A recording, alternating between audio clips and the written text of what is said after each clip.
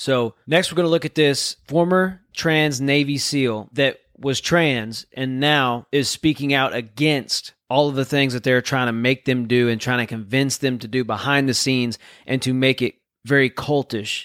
And it's really sad. Let's watch this. Transsexual turnaround. The former Navy SEAL who lived as a transsexual for the last 10 years says he's no longer trans. Appearing on the Robbie Starbuck show, Chris Beck, formerly known as Kristen Beck, suggests he became transsexual in 2012 because he suffered from adjustment disorder and wanted to get rid of the caveman he had become. I had some trauma, and then I'm walking into a psychologist's office, and one day I had a letter in my hand saying I was transgender. I was authorized hormones. I was authorized all this other. One day. That is how deep the roots of this sinful nature goes. Stuff. Just 1 hour with a VA psychiatrist, and Beck began the transgender transition.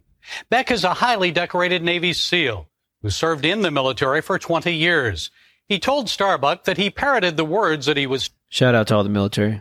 Thank you all for everything. ...told by psychologists and liberals who profited from his gender dysphoria.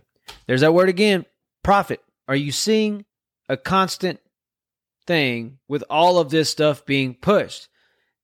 They are getting those dollar bills from people who just need someone to listen to them and show that they matter. They don't have to go through all that crap. He likens it to brainwashing and says he was told he could make millions of dollars.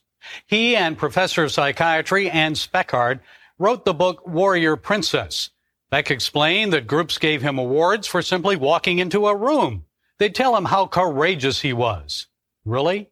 I guess coming out as trans is more courageous than facing down the Taliban in Afghanistan or Al-Qaeda in Iraq. Although Beck became transgender after his military service, liberals used him to help advance their agenda to impose transgenderism on the U.S. military.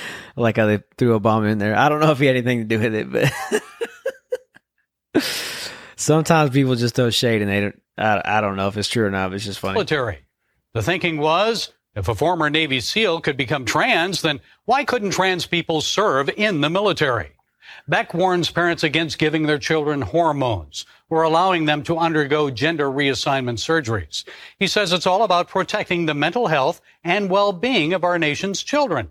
And he urges parents to do research and examine data from Sweden, where sex reassignment surgeries and treatments have been going on for years. And now these children that did this really young, they're getting older now. And what's happening to them now? What's the suicide rate? What's happening to them now, and what are they looking at in their life? I look back on my life, and I see how I destroyed everything in my life that was holy. The temple of God, our bodies, what we have here. We're hurting our kids. Kids are dying, and I don't want that to happen. It's killing me because I helped do that. CNN and how they used me.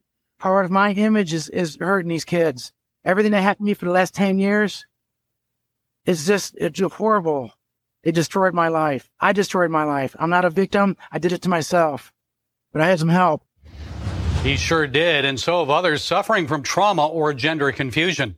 Beck says thousands of gender dysphoria clinics are now popping up around the country. And suddenly, transgenderism has become popular. A multi-billion-dollar industry has been created. Folks, parents need to get some common sense here and put the long-term health of our children front and center. Like Planned Parenthood profiting from abortion, we now have a whole new industry making big bucks from hormone treatments and surgeries that alter the sex of our children. Which is crazy that is even allowed and is pushed. Period. Thank you so much for listening to today's episode. It would mean a great deal to me if you download, share, and subscribe so you can be notified every time I put out a new episode. Once again, thank you, and see you next time on Faith and Failures.